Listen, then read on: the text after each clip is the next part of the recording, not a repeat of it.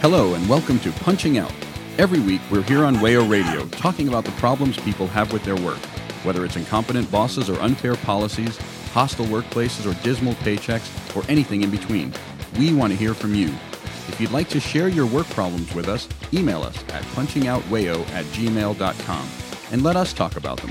Tune in and punch out. Your boss isn't listening, but we are.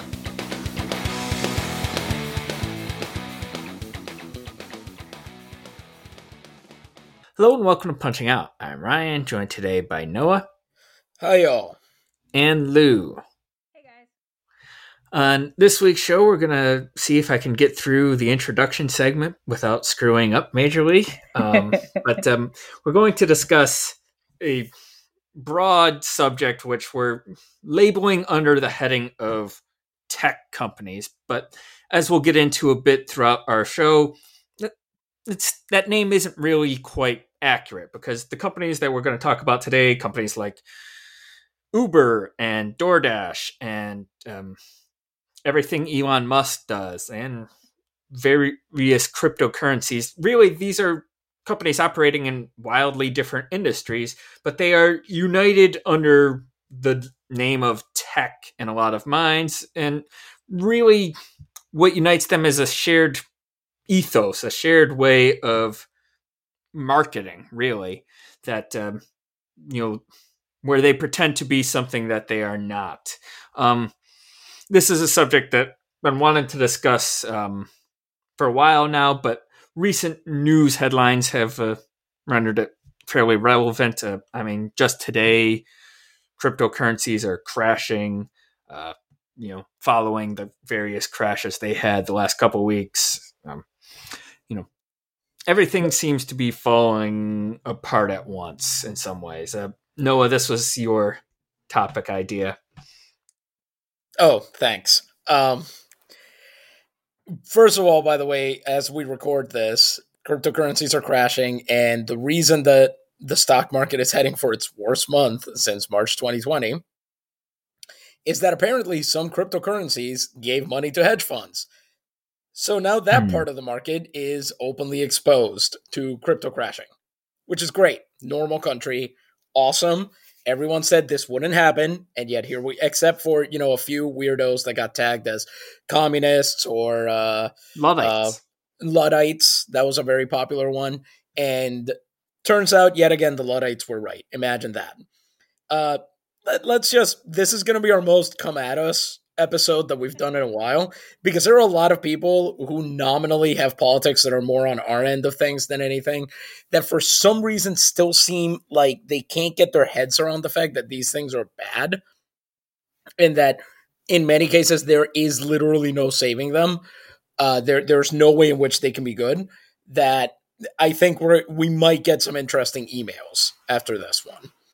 I can't wait to see that. But the reason I kind of wanted to bring this up is because I think under the extremely lax regulatory regime enabled by the Trump administration, by his weirdo friends on the Supreme Court, including friend of the show Neil Gorsuch, by the fact that we have a Congress that doesn't do anything except give more money to Ukraine and to boats that are allergic to water and planes that kill their pilots. I'm told that's no longer happening, but I'll believe it when I see it. And police protection to police Gorsuch. Protection. Yes. No, to Brett Kavanaugh first. Oh, sorry. Yeah. My bad. I got our friends of the show mixed up. They should probably be protecting the bars from him after 5 p.m., but that's neither here nor there. The point of all of this is that under the past 4 or 5 years, there's an explosion of these corporations basically running up the score. They know they can do whatever they want because nobody is going to stop them. They have, Proposition 22 wasn't in California, that basically restricted the rights of gig workers by reclassifying them as this third thing, which you always want to be the third thing. The one time that I guess that was popular with voters? ? And who were convinced by a massive blitz from these tech companies. And I think that kind of told them exactly how far they could push And they've been doing that pretty much since 2020 nonstop at this point. They're trying to see how far they can take it before somebody slaps them down. You are beginning to see efforts in Congress to do things like regulate the ability of Google and Microsoft to preference their own products in front of others. You're beginning to see laws in Congress that could restrict the fees that Google and Apple can charge for app developers, which is a big driver of costs for developing those apps. You're seeing regulations mostly at the local level on things like DoorDash and Grubhub. And there are continuing attempts to regulate Uber, mostly resisted by Obama administration alumni, who for some reason are in the pocket of this company now. And then you've got Elon Musk, which is his own topic, as he always is, because our entire universe orbits around this man who has 2 working brain cells at any time that aren't stoned. And the result of all of this is that we have a tech class, as you put it, there's not really a use of technology that unites them. Really, the ethos that unites them is that they see the government correctly as a giant piggy bank for private businesses, and they wanted to subsidize flouting labor laws. The ones that the government passes in the first place. So it's very hard to argue that at this point, the underlying ethos of all of this is not grift, is not graft, is not corruption, is not all of this 72-point air quote disruption and innovation and whatever is really just another name for finding ways around established law to treat people worse. Workers, and at this point, if you've been seeing what the prices are on a lot of these apps, customers, which you would think would finally result in a backlash, but I guess we're at the point in capitalism where you can't even expect that. Even the loss of convenience and price points isn't enough anymore. Yeah, you mentioned a lot of the things that we're going to touch on over the course of this segment. Just to pick out one, you mentioned DoorDash coming under scrutiny in New York. DoorDash and companies like it, I should say. To quote from an Eater article last September, New York City's new law, approved by the City Council this summer, is one of many recent regulations that target the exploitative nature of third-party delivery apps. This law would simply allow restaurants and their customers to share a direct relationship instead of having mega-sided delivery companies be the gatekeepers and control the marketplace, often at everyone else's expense. Andrew Raggi, executive director of the New York Hospitality Alliance, told Amsterdam News.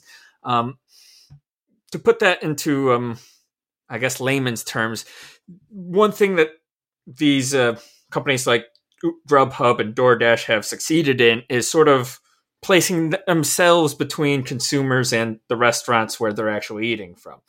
DoorDash and Grubhub, for the most part, are not making the food that they deliver. They're relying on the established brands of restaurants to do marketing for them, but they are taking significant cuts of every purchase made through the apps and using that leverage over restaurants. We talked in the past how several years ago now at this point, how Grubhub was replacing restaurant phone numbers on Yelp with their own numbers so that they could get referral fees for any orders that went through those numbers without the customer effectively being able to interact directly with the restaurant, which is what this New York City law, attempts to address.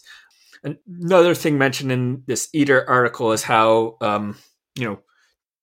DoorDash and the like keep troves of user data that restaurants don't have access to. Restaurants are sort of kept from knowing who their customers are and, from having the benefits of that knowledge. This bill would open up that data to restaurants, which, if you're a customer, maybe isn't the best thing, but if you are a restaurant that is sort of beholden to these apps currently, being able to cut out the middleman is a step in the right direction. And I think that the idea of these companies as middlemen is really important because that's all they are to a large degree. They are simply just extracting rents off of industries and markets that were already there. They've simply impose themselves on top of and in the middle of through generous subsidies of venture capital over the last decade. Well, I mean, and that's part of the ethos that Noah was talking about, is the fact that they're basically making passive income. They run an app, they run a website. That's it. That they're not doing any other work. They're not running the restaurants. They're not, they're not doing anything. It's all somebody else's labor that they're doing. They've just inserted themselves. So in the sense, they are a disruptor. In the only sense that the disrupting is not actually adding any value whatsoever to anything. Though you say they aren't the restaurant, and I sort of said the same earlier, but it was noted a couple of years ago how Grubhub and DoorDash have been opening up ghost kitchens where they effectively make simulacrums of restaurant food and pass it off as, in some cases, as the restaurant's food itself, but all the money goes to DoorDash and Grubhub because they're the ones making the food using some remarkably cheap labor for that purpose, instead of, the chefs and the people who work at restaurants for real. These are teenagers hired and paid very little because, as we've discussed at length on Punching Out in the past, that's how the gig economy operates, is by paying people very little. Yeah. Ghost kitchens. So you can produce, I believe there's a quote it might be in the Tree Hugger article as opposed to the Eater article, but it mentions the operator of a ghost kitchen saying, no chefs. I can grab a bunch of 19-year-olds, train them in a week, and they can do 12 different menus with little to no supervision. The other day, I noticed when looking to maybe order food, how many different restaurants I was seeing all came back with the same address. And I looked it up, and they are admitting it. It's out of, I think it's out of a Walmart near here. There's something like 40 or 50 different restaurants, like all ghost kitchened in this little place. And I don't really know what the arrangement is on the back end. You have to imagine that the chain is still profiting in some way, shape, or form from doing that, because otherwise, what's the point? You would think DoorDash and Grubhub would be awash in lawsuits from Cinnabon and whatnot for the money they're losing on this. And like it's such a distillation, right? Because during the pandemic, takeout services and delivery were suddenly sacred, right? And now we all have a collective, and we're not really allowed to talk about how sacred they became, because now we all have the collective trauma that line cook was the deadliest profession in the United States for 2 years, and we all participated in that. We all had a little bit of guilt in that by continuing to push these services as the thing that was necessary for the economy to survive. And it turns out that you don't even need the actual restaurant anymore. All you need is a countertop where you can yell out DoorDash order whatever, Grubhub whatever, order for name here. Like it's really completely, again, I just keep coming back to this. Like it's just stripped out everything from the concept except the fact that you can do it from your phone. That's it. You're not getting better prices. You're not getting better service. You're not getting anything except that you can do it on an app without talking to a human. That's it. And that's, I think, what they were all banking on, that they could get us to accept that as the mode of transaction. And it, given the past 2 years, it kind of doesn't look like they were wrong. And that, I think, is the real dangerous bit of this. But we'll get more to that eventually. My parents were in New York City this past weekend, and one thing they noticed, they were walking here, not been in, as we were walking on the sidewalks and the streets, one thing they noticed was they didn't just have to look for oncoming cars, but for bicyclists. And a lot of bicyclists are, of course, people just going about their day, but a great many of the bicycles on the streets of New York City are carrying food from one restaurant to one customer. The bikes are everywhere, delivery riders, and they're trying to make their money. There's nothing wrong with that inherently, but we've talked in the past about how the speed at which they are forced to work is a real danger to themselves and to those around them, but primarily to themselves, because on a bike you are exposed to far more things than you are if you are sitting in a car seat.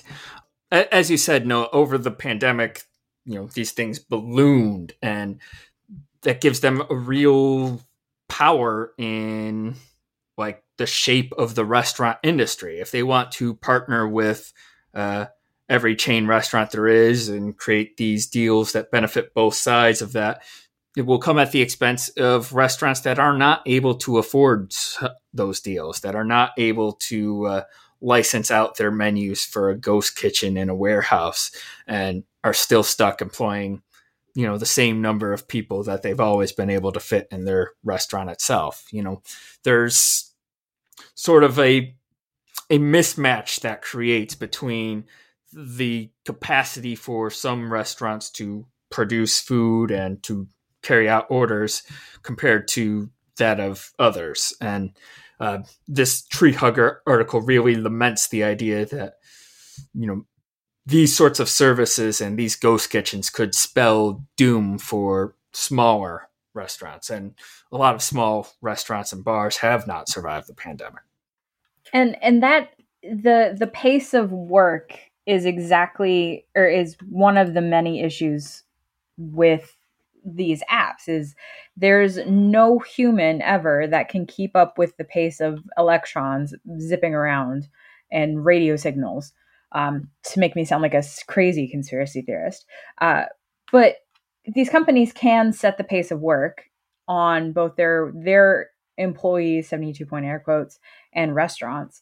Grubhub just a few weeks ago, from this Guardian article from, I'm not sure when.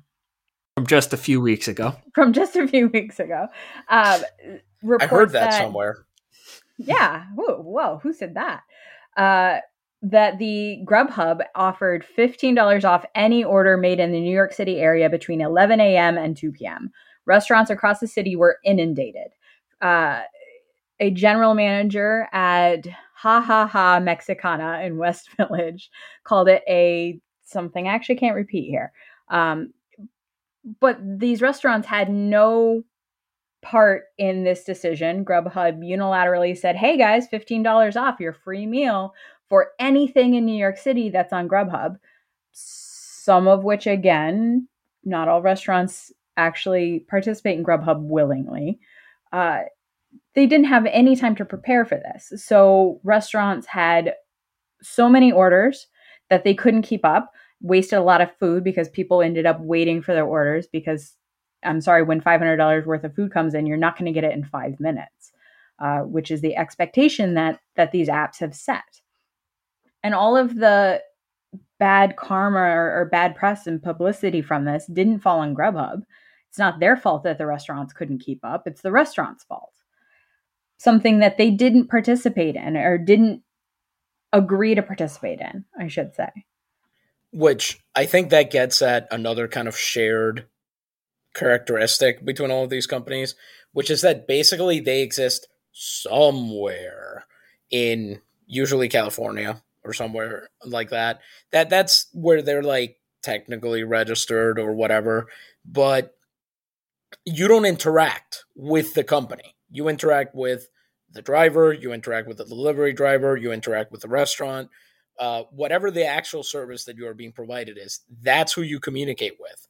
But then when the company screws up, when the company makes mistakes, you can't find them anywhere. There's nobody to talk to. At best, you can tweet at them and maybe receive a message in which they tell you they can't do anything about, whatever it is whatever problem you're having.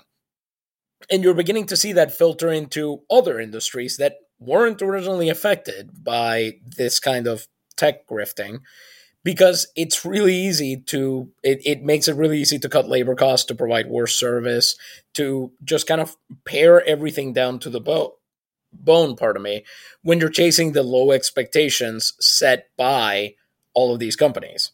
I mean, they sort of exist completely outside of how we think about the goods and services that we purchase. And as a result, like we haven't trained ourselves to think in this world in a lot of ways. And so restaurants get blamed for something they didn't do. When DoorDash takes a local service fee because your jurisdiction, your county, passed a law regulating their other fees, you're more likely to be pissy at the county for regulating them than you are at DoorDash for being allowed to do that. I can't say what should happen when DoorDash does that on the air, but like it's at that point because again, all they're doing is just running up the score, making sure that they get away with as much as they can before either we just completely usher in the financialization of everything and basically make it impossible to work for anything but a middleman company, or before they get regulated, which, every limb possible crossed, but it's not going to happen. Not with the country we have now. I think the point you made about expectations is a good one. There's a term that's been thrown about in an Atlantic article this morning, but it was used prior, called the Millennial Lifestyle Subsidy, which is effectively making the argument that over the last 10 years of this gig economy, cheap Uber rides and cheap deliveries were subsidized by hundreds of millions, billions of dollars in venture capital that these companies pumped into companies like DoorDash and Uber, not expecting a profit right away, but expecting to muscle out the existing companies in the whatever field they were in. Uber has effectively replaced taxi rides in many cities. DoorDash and Grubhub are the way that most restaurants deliver now, rather than relying on their own employees. And so, to some extent, consumers can feel like they don't really have an alternative now. And it is at this point now that Uber and Lyft and what have you are raising prices. Prices are far from what they were 10 years ago when these companies were just starting out and everybody was hyping them up as the big disruptors, the next great thing. It turns out that you can't actually reinvent the wheel. You do have to make money at some stage in the process. It helps, as we've seen, if you start with several $1 billion of it to begin with. Gee, why didn't I think of that? It's good work if you can find it. And this gets to a point that we've made in the past, which is that sort of secondary objective of all this is to recreate these industries without labor regulations. These companies famously are reliant on quote unquote independent contractors who have all of the responsibilities of employees, but see none of the benefits that employees expect, minimum wage, healthcare benefits, et cetera, et cetera. Prop 22 famously tried to enshrine that into law in California before being overturned by that state Supreme Court. So to a large extent, the money spent, the money that was lost for companies like Uber and Lyft, et cetera, that never turned a profit over the last decade, that was money well spent. They succeeded in doing what they set out to do, which is to monopolize these markets. And now the money will be coming in all to them and not for any of the people that were originally there. Which is something we knew was a mode of existence. Like, this is what Borders and Barnes & Noble were with bookstores, And then Amazon went and took them on. So suddenly you had Barnes & Noble go from this monster to the beleaguered physical brick-and-mortar bookstore out of nowhere. We've known that this has existed. We've known that this is the only kind of production valued by the capitalist system for decades. People have written about this. They've talked about it. But nothing stopped it, because there was this idea that if you just deregulate everything, the market will sort it out. We will all go to whoever invented the better mousetrap. And as it turns out, when you spend billions of dollars convincing everybody that the better mousetrap is to be found here, and then this metaphor is about to really go off the rails and into another galaxy, but when you do that and everybody then does go onto the better mousetrap, you can then raise the prices of a better mousetrap and also make it worse and immiserate hundreds of thousands of people with the mousetrap, which I don't think is a thing that mousetraps generally do. But this was a cycle that was known, and nothing was done to arrest it from happening again, because to arrest it would reduce profit, not even eliminate it, just reduce it for the people that matter in this world, which is nobody recording in this electronic room. Speaking of off the rails and into outer space, let's talk about Elon Musk. The world's richest man has... someone has to. It's relevant. Fine. The world's richest man has been in the news again the past week, not simply for being the world's richest man, but for, among other things, trying to buy Twitter or not buy Twitter, or whatever he feels like tweeting out on any given day. Alleged securities fraud. Yeah. I mean, he does that nearly daily. We're going to be talking a bit about one of his other companies, which is Tesla. Not famous originally for his company, by the way. Just want to get that right up front. Not founded by Elon Musk. That was yet another example of him jumping on somebody else's back. Yes, Tesla, another company with this sort of disruptor ethos that they're going to take on the existing automotive powers, and they're going to do it better and direct to consumer and all of these things that will be better for you and whatnot. One thing that probably is not better for you is their self-driving software, which has come under heightened scrutiny. One thing that's been noted is that it's been found that this software seems to have a habit of shutting off moments before impact in crashes, which is, speculated that might be a design feature to absolve Tesla from responsibility for crashes that occur while the car is quote unquote self-driving. There are some flaws in the technology that Elon Musk has repeatedly year after year said that is just, months away from really taking the streets, really being able to replace existing driving as we know it. As it stands in 2022, the autopilot mode, self-driving, whatever it's branded as, it's something that you still need to be behind the wheel, and you are expected to be able to take over the wheel at any given moment, which defeats much of the stated purpose, and still has a nasty habit of viewing pedestrians as a cause to speed up, but that's another matter. So it's been programmed with someone's general, shall we say, adolescent sense of humor in mind in many ways. Yes. Why would that be? You've basically got a teenager serving as your autopilot program. I do find it particularly interesting that not only do they assign all liability to the driver in any circumstance, on top of that, they still feel the need to have the software shut itself off just before impact, just in case the liability part changes. Somehow, if Pete Buttigieg woke up tomorrow and decided that Tesla was actually liable for that, somehow they think they're going to be able to bring up in court or regulation, like that's the part that's going to make it stick. And not, the fact that we have a Supreme Court that's beholden to rich people and to one justice's wife because she committed treason. And the fact that we have a government and a regulatory apparatus that is entirely captured by rich people. That's incredible. That's...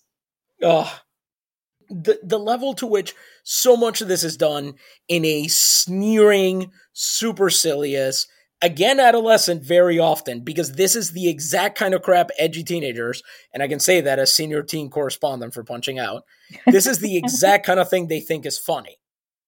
And I know that because when I bring up this kind of stuff to them, they go, heh. So it's pretty obvious that the problem here is that the world's richest man is emotionally 14. And we all have to deal with that because, as we've said before on this show, wealth in this country and being a boss in this country means that your psychological hangups become everybody else's psychological hangups.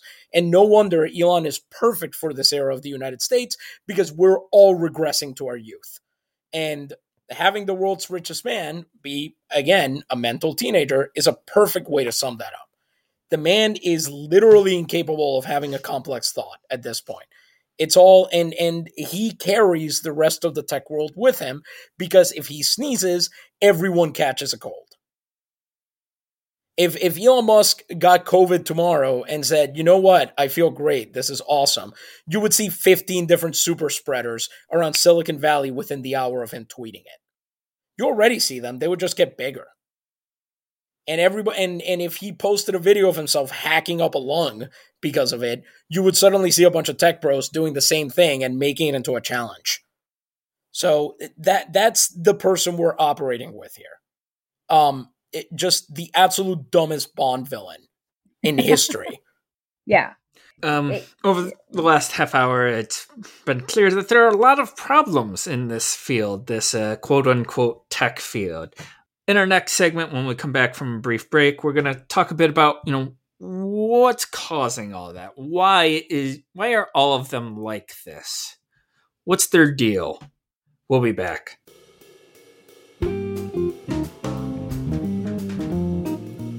You're listening to Punching Out on WAYO-LP Rochester. If you'd like to continue slacking off, you can find all of our past episodes on iTunes and SoundCloud. Remember, your boss isn't listening, but we are.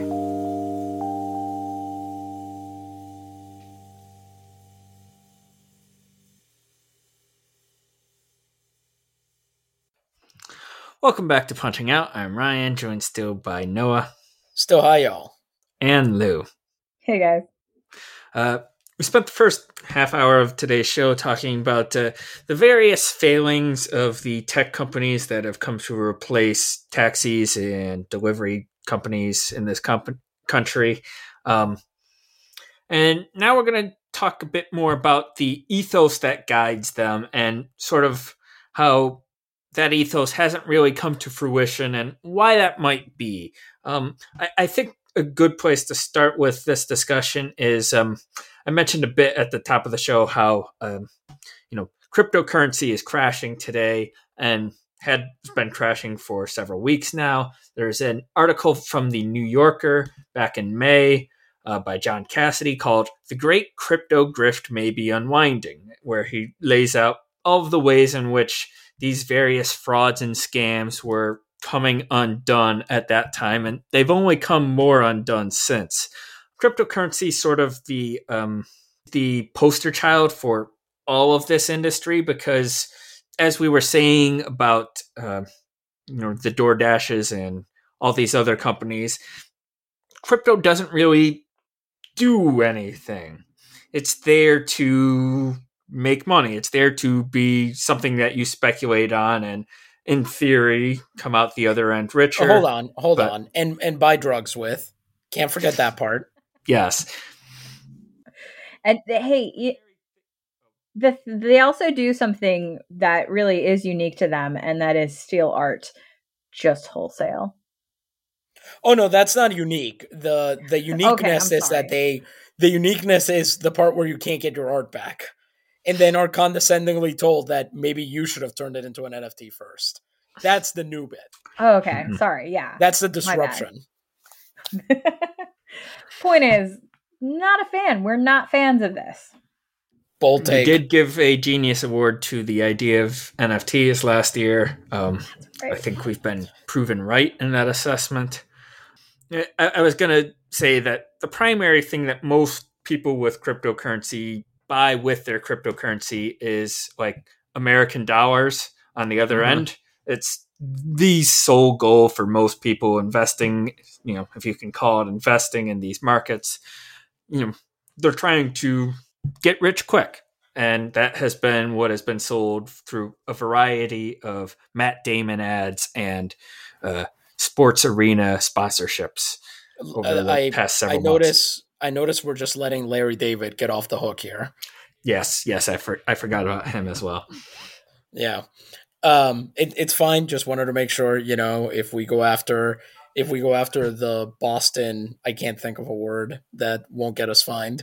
We also have to go again about the New York one as well. That's balance. That's right.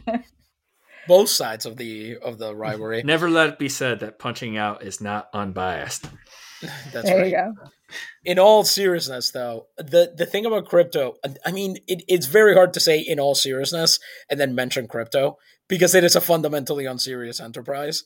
But, like, the reason why they've been able to get away with this for so long, and, this crash and crypto in general being the huge, just bigger fool scam that it is, that has real world effects. Right now, the country of El Salvador is turning into a complete police state because President F-Boy, Nayib Bukele, or however the hell it's pronounced, because I don't know what Spanish did to that name in the first place, decided to turn the country into a crypto refuge. I mean, Eric Adams is taking his salary in Bitcoin. This man was turning the entire economy over. And you mentioned, most people with Bitcoin, what they do with it is buy American dollars. Guess what El Salvador's other currency is? So they have no way to fix anything now. And Bukele is putting tens of thousands of people in jail for whatever reason. Meanwhile, Brock Pierce, who is running for Senate against Bernie Sanders in Vermont, is also trying to crypto colonize Puerto Rico. We talked about on this show how he tried to start a thing that was originally going to be called Portopia, and somebody had to point out to him that in Dog Latin and Greek, that means boy playground, and then they changed its name to Soul. These are the people you're dealing with. These are your crypto heroes, okay? These are the big names that are not already, Peter Thiel and Mark Andreessen and like established tech overlords who like want your blood if you're under 25 and stuff like that. And the result of all of this is that we have the most obvious naked grift in all of this tech stuff. Again, 72 point air quotes are on tech, but I guess in this case it kind of matters. And the reason why this article by John Cassidy is so perfect is because it illustrates why this grift succeeds. Because in an article talking about what a grift it is, Cassidy still feels the need to say something like this. And I'm quoting here, despite the proliferation of scams and the fact that drug dealers and extortionists have long been among the most enthusiastic adopters of Bitcoin, side note, that's the crowd you want to attract, it would be unfair to dismiss the entire crypto phenomenon as a fraud. Some of the early enthusiasts, and perhaps even the original developer of Bitcoin, Satoshi Nakamoto, whoever she, he, or they are, seem to have genuinely believed in the vision of a peer-to-peer monetary system that would replace fiat money. The goal of disintermediating major financial institutions and eliminating or at least sharply reducing some of their onerous fees remains a worthy one. No, none of that was the point. And just now seeing on social media people going out of their way to say, oh, it was influenced by Occupy. Oh, it was influenced by distrust of financial institutions. So were a lot of other things that are not massive fraud. But for some reason, none of them get any kind of attention compared to crypto. Yeah. It's almost like what matters is the hypercapitalization. Like what matters is the fact that it is a grift, that you get rich at other people's expense. Because this country has sold you the lie that in this zero-sum game, you can somehow win. That you might be the next Elon Musk, that you might be the next Peter Thiel, that you might be the next Bill Gates or Bezos or whoever. And then it sells you a BS story about how they got where they are. And the result of all of that is you have people climbing all over each other, not themselves, to try and get rich. And none of it is going to work because none of them is starting with a bunch of seed money. So this is a ridiculous way to approach this problem. And yet, despite that, every single day, people that I think are generally sane go out of their way to give, to hand it to crypto. A thing you absolutely under no circumstances have to do. It's so mystifying it's been said before and by people much smarter than I am, but crypto is just beanie babies for tech bros, or a pyramid scheme, your Lululemons for tech bros. That's all it is. And it's so blatant, like it's so very obvious that, yeah, Noah, I understand your frustration with it, because it, like, there's no part of it that seems legitimate. That it's just a whole bunch of people who are upset that they didn't have $1 billion idea or didn't have that way to do that, that they've created this system where they can convince other people to give them money for literally nothing. Like, this is not tied to anything. It's just numbers in a computer that is also incidentally killing our planet even faster. Like, it is dumb at every single level. And the fact that so many people bought into it literally is alarming, and does make me think that other people live in a different reality. And I don't know what that's like. I can't even wrap my head around it. I think if you wanted to be charitable to the people who bought in, and you don't necessarily have to, but I think Noah was onto something with the idea that crypto and a lot of these other sort of exploits are selling the idea that there's a way around the drudgery of working for a living for 40 years and then retiring. Maybe, people recognize that, all of the things that we've said are wrong and unpleasant about work for 5 years on this show. That's obvious to this new generation, to our generation of millennials, to Gen Zers below us. And naturally, they're going to try and find ways out of that, because why wouldn't you?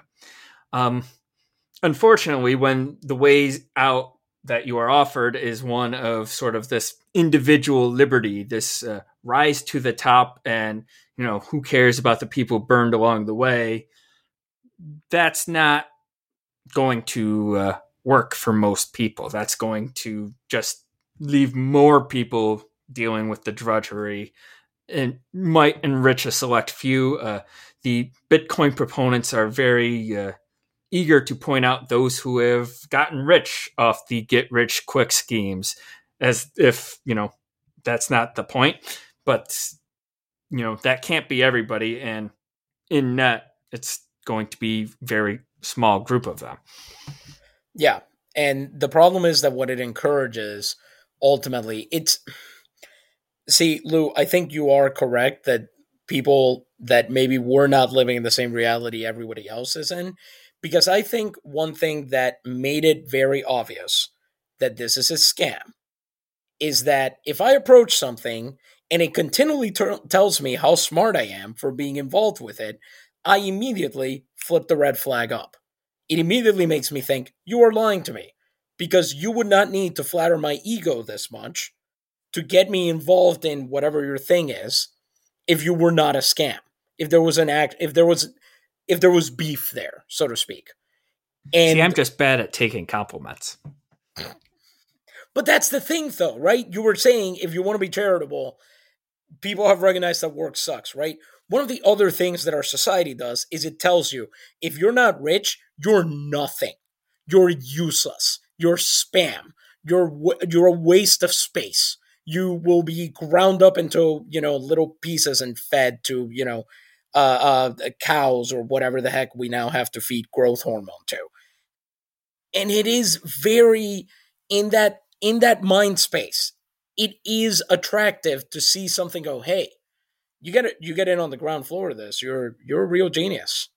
You're a real brain saint for getting involved with this. So I do get that. I do understand that.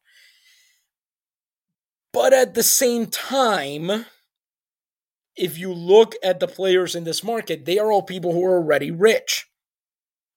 The number of people who've gotten rich quick, for the most part, managed to do it by already having some money that they could put into the market and then take it out before it crashed. Because at this point, cryptocurrency is setting a Guinness World Record for pack watch time. We've been at this for months waiting for it to fall apart. It's the Ottoman Empire of tech products.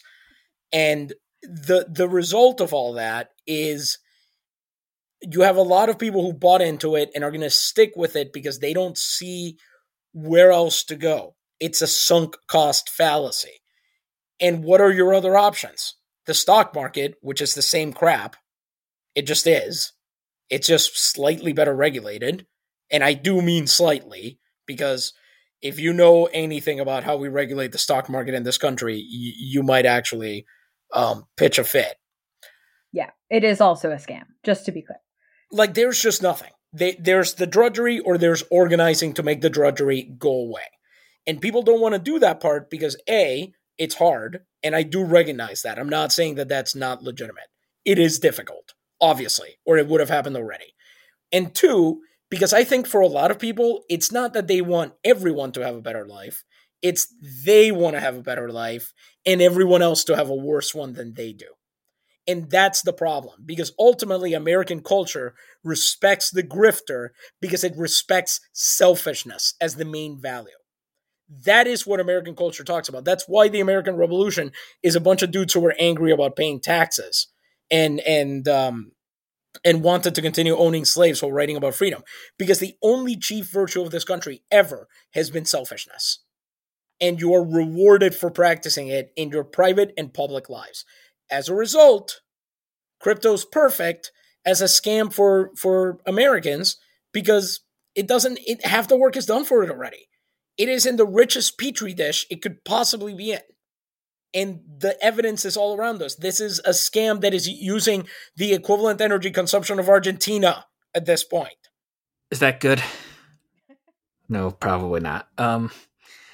When we come back from this break, we'll try to find something that is good out of all of this. We'll try to find a way to sum up our discussion here in a positive spin and leave you not depressed when you end this episode. We'll be back. You're listening to Punching Out on WAYO 104.3. You can subscribe to the show or listen to past episodes on iTunes, SoundCloud, and other podcast apps. We are also on Facebook and Twitter at Punching Out WAYO. Now back to the show.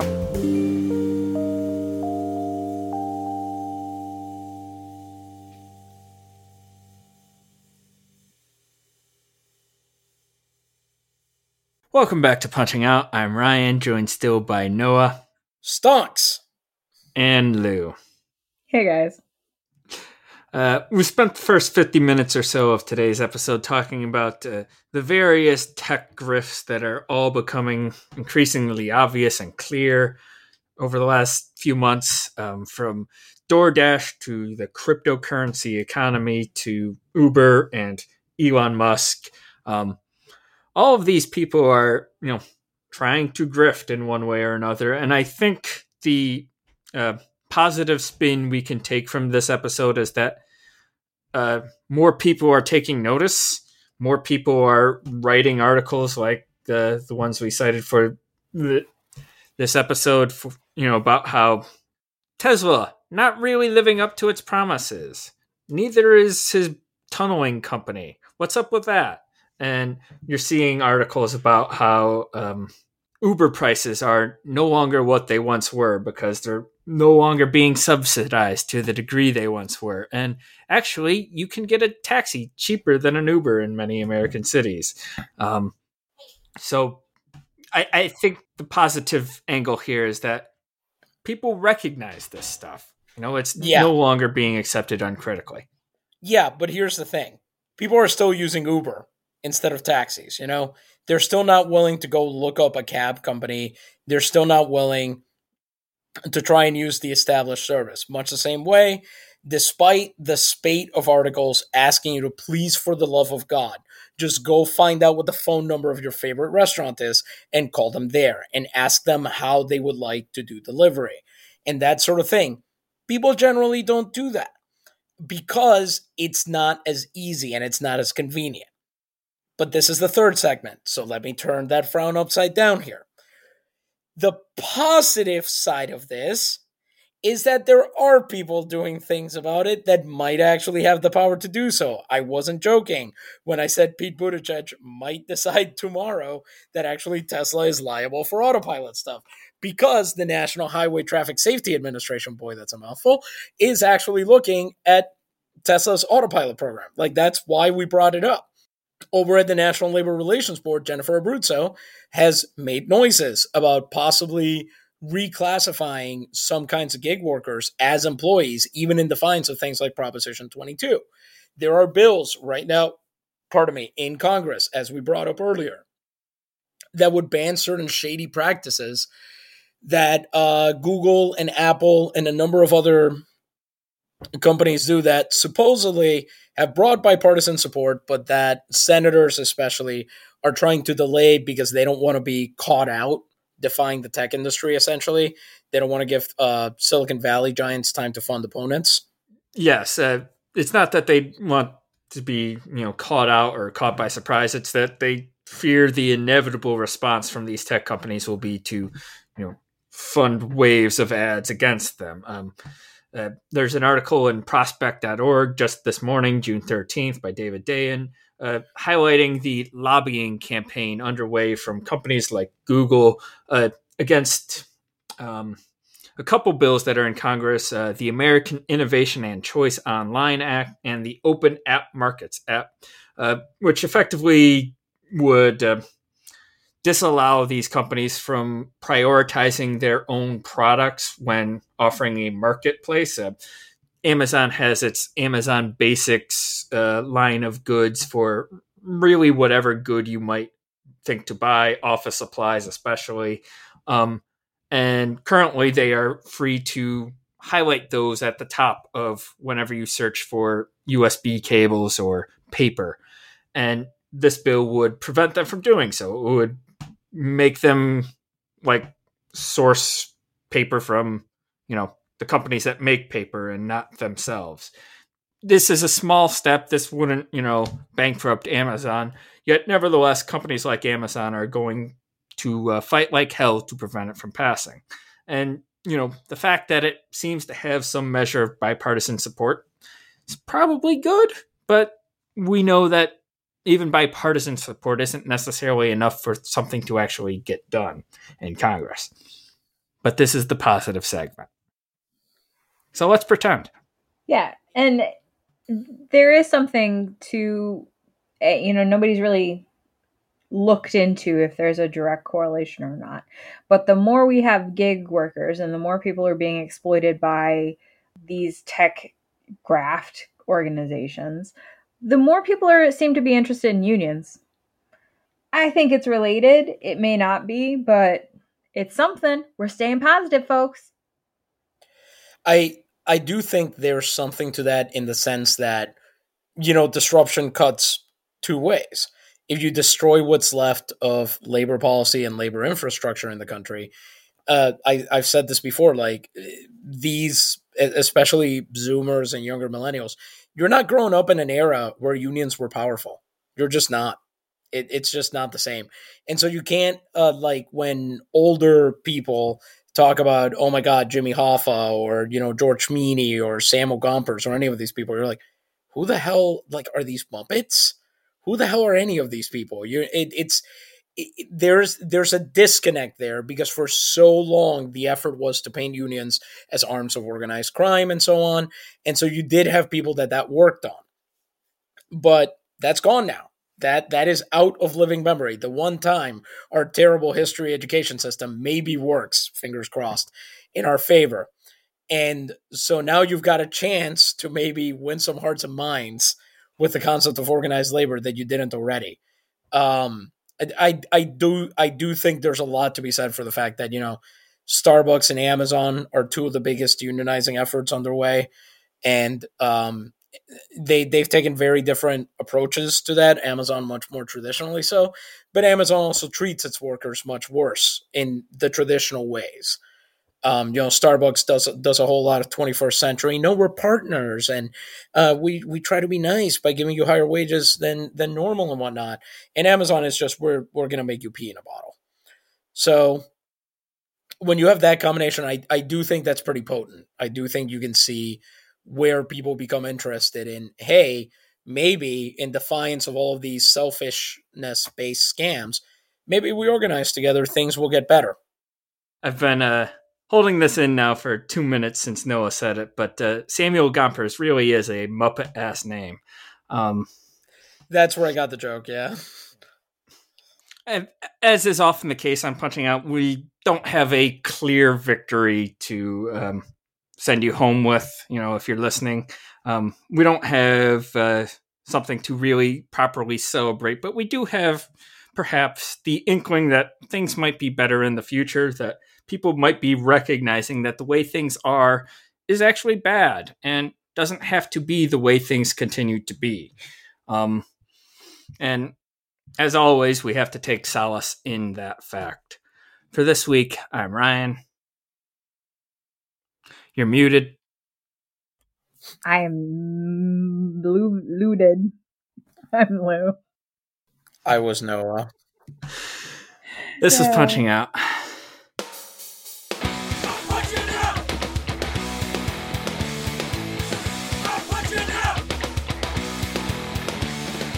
You've been listening to Punching Out.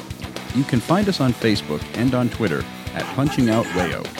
Email us your work stories, complaints, and struggles to punchingoutwayo@gmail.com. Punching Out is a project of the Punching Out Collective. Our producer is Ryan Brister. Music for Punching Out is provided by Ariel Cruz. Tune in next week for more Punching Out, and remember, your boss isn't listening, but we are.